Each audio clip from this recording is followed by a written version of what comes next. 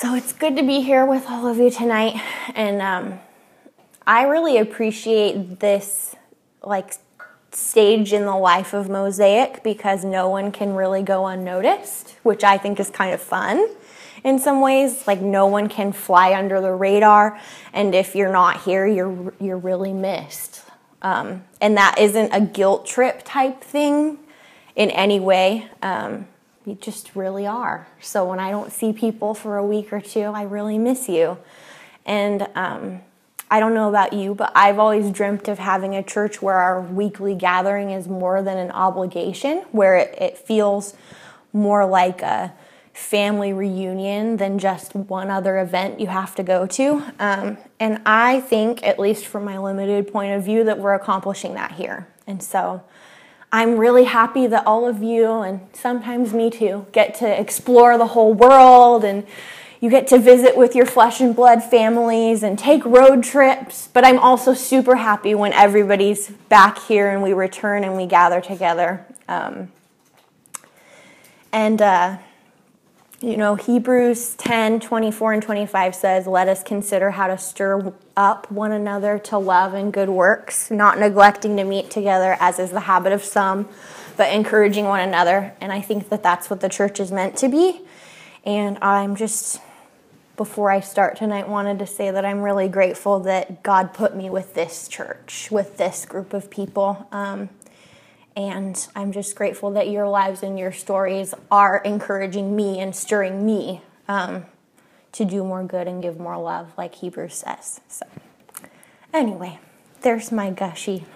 I'm grateful for you guys. So tonight I am going to begin with a brief recap of Tyler's message from last week. And I try to do that regularly because it helps people who weren't here know what's going on. And it also helps remind me and everybody else, I think, of the context, because Luke is a really long gospel. And so to kind of pick up and know where we are through that journey is good. So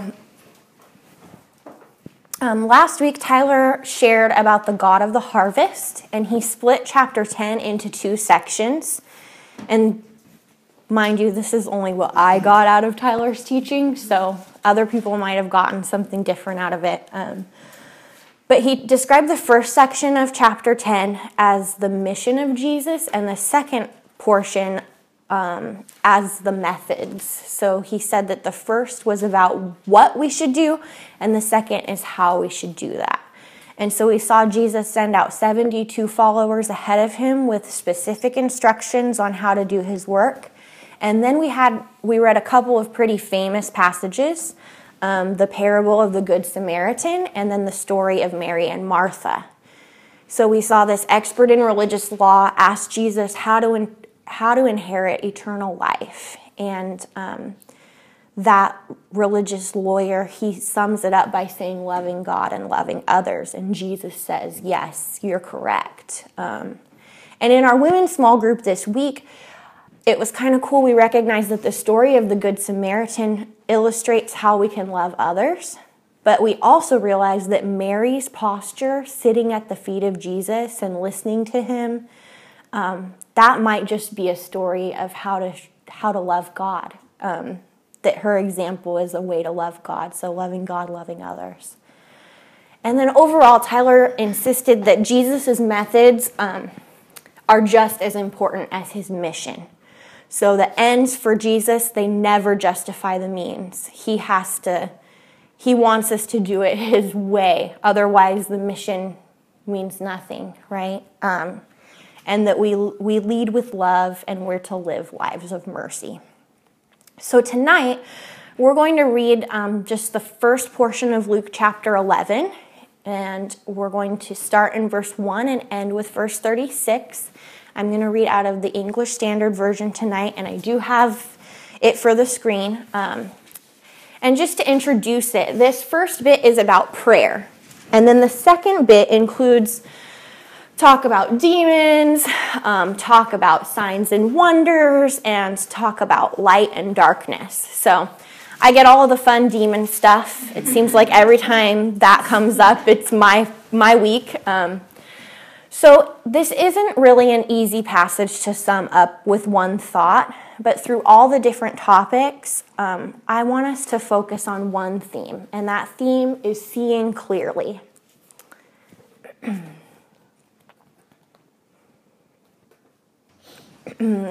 So I hope Riley doesn't mind me sharing this, but a few days ago, I did ask her permission right before this. It was in my notes, but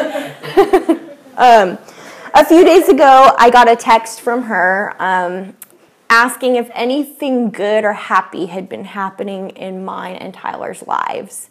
And I sent her a text back with a few things that are new and are happening with me at my job.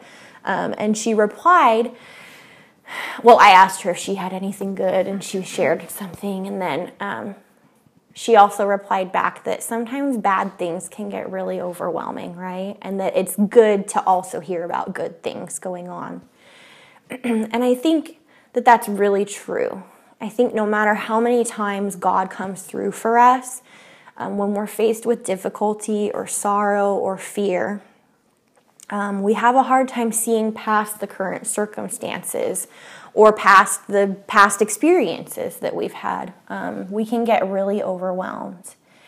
And I think that it's really important for us to allow ourselves to express our emotions and to process our pain and to sit in our grief.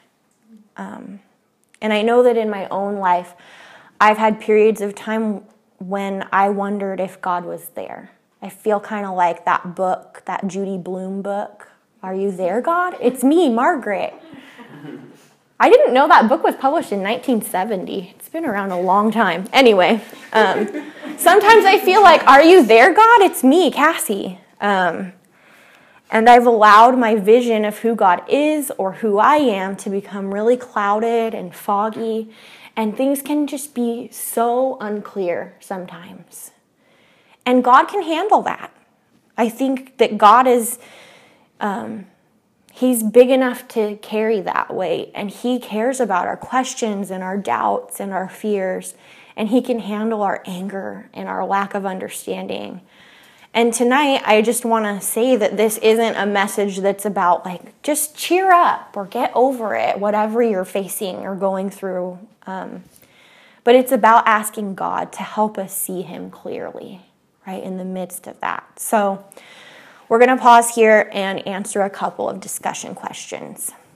And those questions are, what does prayer look like in your life? And how do you approach God in prayer?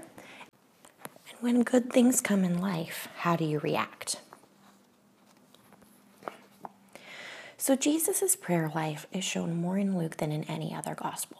We've already seen Jesus praying in a certain place, going up to the mountain with or without disciples, and exiting from the crowd to connect with God the Father numerous times.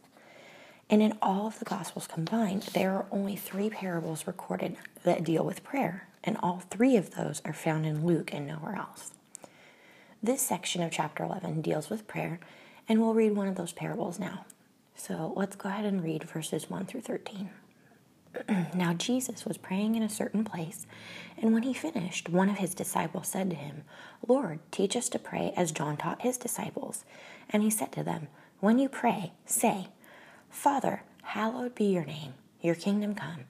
Give us each day our daily bread, and forgive us our sins, for we ourselves forgive everyone who is indebted to us. I don't think I could say that, but and lead us not into temptation.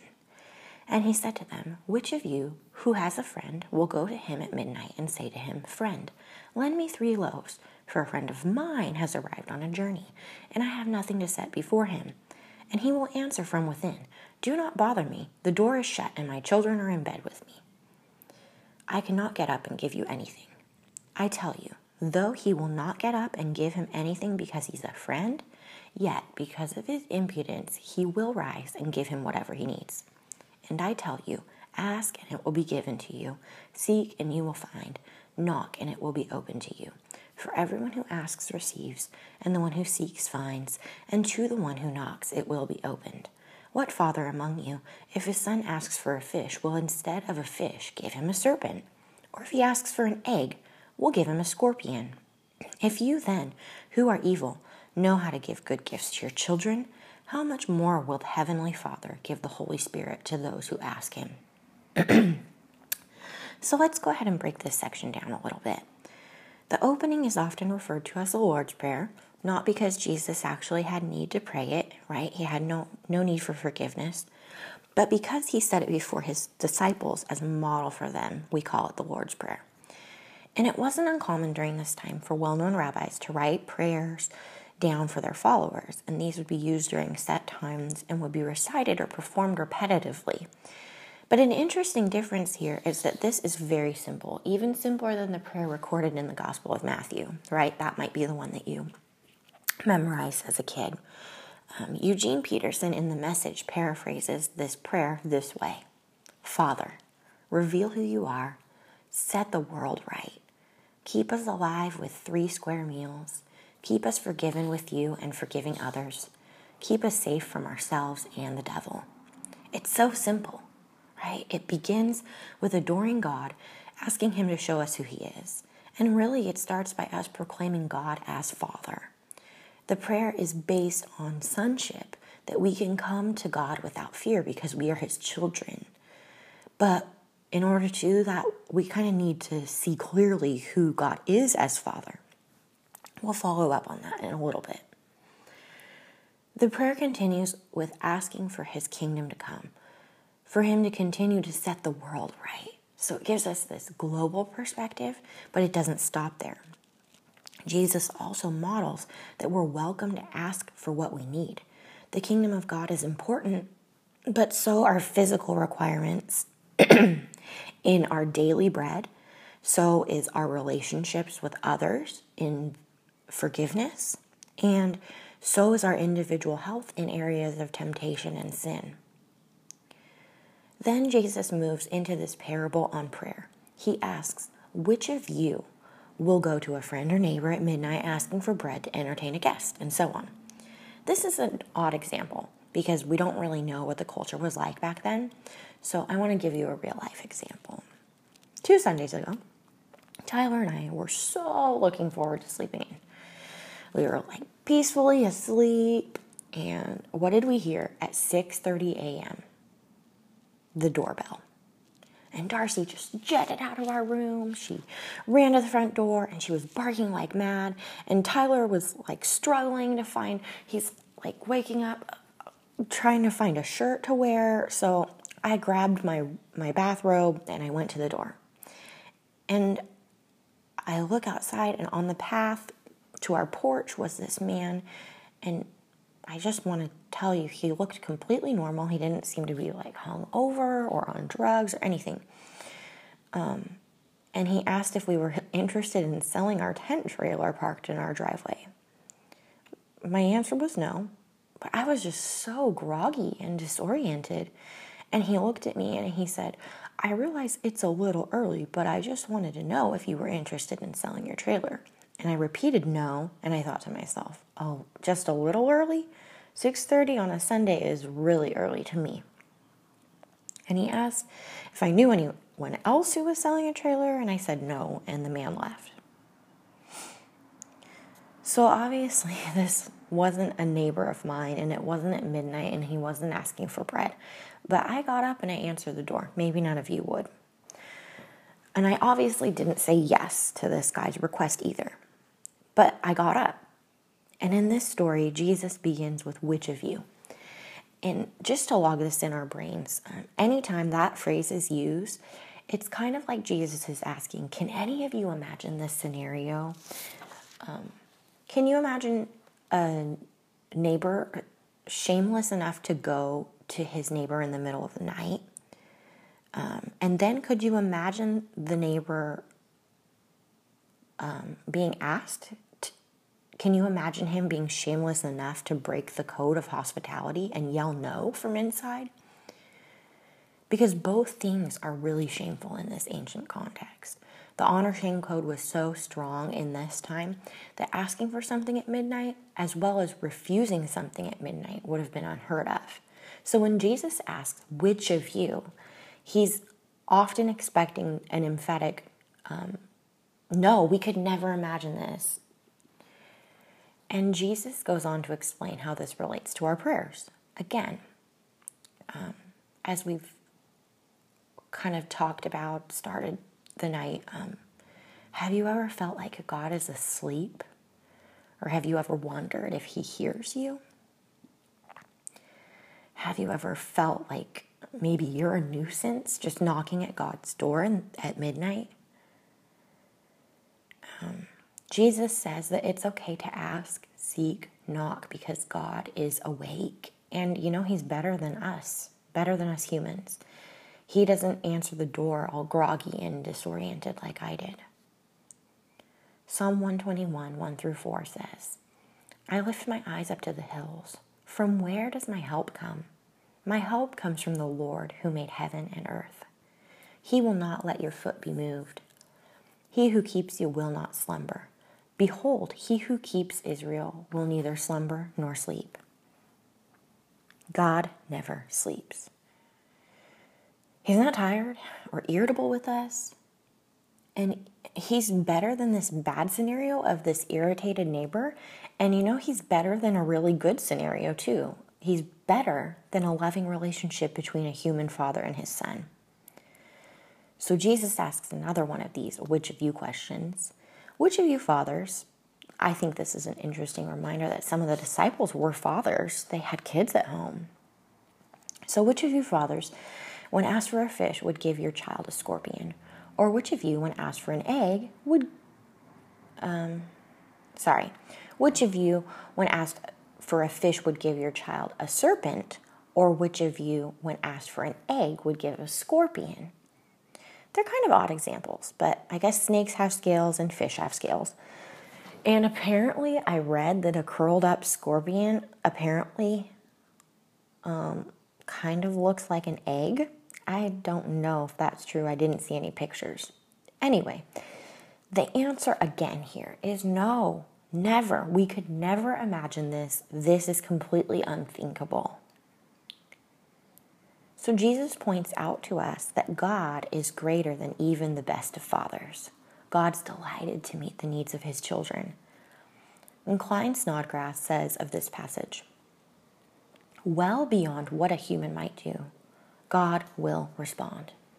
Jesus' conviction is that God is a God who eagerly hears the prayers of his people, is biased in their favor, and can be trusted to respond. That's Jesus' conviction. It's what he teaches us here, but that's not always my conviction. In my own suffering or worry, fear or pain, I can very easily fail to believe that God hears my prayers at all. I sometimes think that he's biased against me instead of for me. And it's really hard for me to trust that he'll respond. So even though this next section is a lot about demons, I think that really it's all about having the proper perspective of who Jesus is. So let's go ahead and go there. Luke 11:14-32. Now, he was casting out a demon that was mute. When the demon had gone out, the mute man spoke, and the people marveled. But some of them said, he casts out demons by Beelzebul, the prince of demons. While others, to test him, kept seeking from him a sign from heaven. But he, knowing their thoughts, said to them, every kingdom divided against itself is laid waste, and a divided household falls. And if Satan also is divided against himself, how will his kingdom stand? For you say that I cast out demons by Beelzebul. And if I cast out demons by Beelzebul, by whom do your sons cast them out? Therefore, they will be your judges. But if it is by the finger of God that I cast out demons, then the kingdom of God has come upon you. When a strong man, fully armed, guards his own palace, his goods are safe. But when one stronger than he attacks him and overcomes him, he takes away his armor in which he trusted and divides his spoil. Whoever is not with me is against me, and whoever does not gather with me scatters. When the unclean spirit has gone out of a person, it passes through waterless places, seeking rest. Side note here, they believe that demons haunted waterless places, so like the desert. So, and finding none, it says, I will return to my house from which I came. And when it comes, it finds the house swept and put in order, and then it goes and brings 7 other spirits more evil than itself, and they enter and dwell there. And the last state of that person is worse than the first. As he said these things, a woman in the crowd raised her voice and said to him, "Blessed is the womb that bore you, and the breasts at which you nursed." But he said, "Blessed rather are those who hear the word of God and keep it." When the crowds were increasing, he began to say, "This generation is an evil generation. It seeks for a sign, but no sign will be given to it except the sign of Jonah. For as Jonah became a sign to the people of Nineveh, so will the Son of Man be to this generation. The queen of the south will rise up at the judgment with the men of this generation and condemn them, for she came from the ends of the earth to hear the wisdom of Solomon, and behold, something greater than Solomon is here. The men of Nineveh will rise up at the judgment with this generation and condemn it, for they repented at the preaching of Jonah, and behold, something greater than Jonah is here." There's a lot there, so I'm not going to hit it all. I just want to let you know that. In this section, Jesus heals a man who's mute, and the man starts to speak, and as usual, the crowd, they respond in 2 different ways. Some are marveling at Jesus' work, and others doubt him amongst themselves. Isn't that so true to life? Even when good things come, don't we sometimes doubt? I can tend to hold good things very loosely. I don't always want to cling tightly to hope. I don't want to get my expectations too high or really believe that God could be up to something good. I'm not always convinced that God is for me. And my past experiences or immediate circumstances can really cause me to doubt that even some of the best things came from God. I wonder if they might just be a tease or just like another thing to be ripped away from me or lost. And the crowds say that Jesus is casting out demons by the power of Beelzebul, which is the Philistine lord of the flies, who came to represent Satan to the Jews at this time. So I wondered, why would Jesus be accused of casting out demons by the power of Satan? So I consulted my parables professor from seminary with that question, at least the textbook he wrote. I didn't actually email him or anything. To summarize what Dr. Lyle Story wrote about this, Jesus is accused of working with Beelzebul in staged exorcisms. So they're actually working together. It's like a play or something. And in the crowd's mind, Beelzebul is tricking them into believing that Jesus has authority over demons. But in reality, Jesus is actually just, quote, Beelzebul's passive and obedient servant. So the crowd is wondering if maybe Jesus is a servant of Satan. That's a huge accusation. How does Jesus respond to this? First, he shares that a kingdom in civil war will be laid waste. Second, a family divided will fall. And third, Jesus says, if I'm working by the power of Satan, what do you say about your own exorcists? You have exorcists. Aren't they casting out demons? Are they also servants of Satan? Then I think Jesus uses this next parable to show that he's no servant of Beelzebul. He's not the passive or obedient servant to evil. And the image is of a strong man who guards his territory and possessions, but when a stronger man comes, he's overcome. And indirectly, Jesus shows us that this is what he's been doing throughout his entire ministry. I think in areas that were Satan's terrain, Jesus has conquered. He's cast out demons, he's healed the sick, he's comforted the broken and suffering, and the only one Jesus serves is a good God and Father. And then Jesus knows that the crowd is asking for a miraculous sign, a proof that he's from heaven, that Jesus is from God. And apparently all Jesus has been doing already is not enough. But I can't really say that I'm any different. I've asked for signs. I've asked God, is that you? God, is that really you? And that's essentially what the crowds were asking. Jesus' response is that they won't be given a sign except for the sign of Jonah. A little context for that. Jonah was sent to share a message of repentance and love with the people of Nineveh. And he was so angry about it. He was so angry at God's willingness to give this evil group of people a second chance. So Jonah ran away from God's calling and he took a boat in the opposite direction. And eventually he offers to be thrown overboard during a terrible storm, knowing that his disobedience has caught up with him. And when he's in the sea, he's swallowed by a great fish. The Bible says fish, not actually whale. And he spends 3 nights alive in the belly of a fish to be vomited up on shore. And still when he's on shore later on, God asks him to go give the Ninevites a chance at redemption.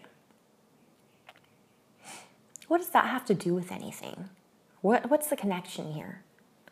Jesus is greater than Jonah. He didn't run away from God's call.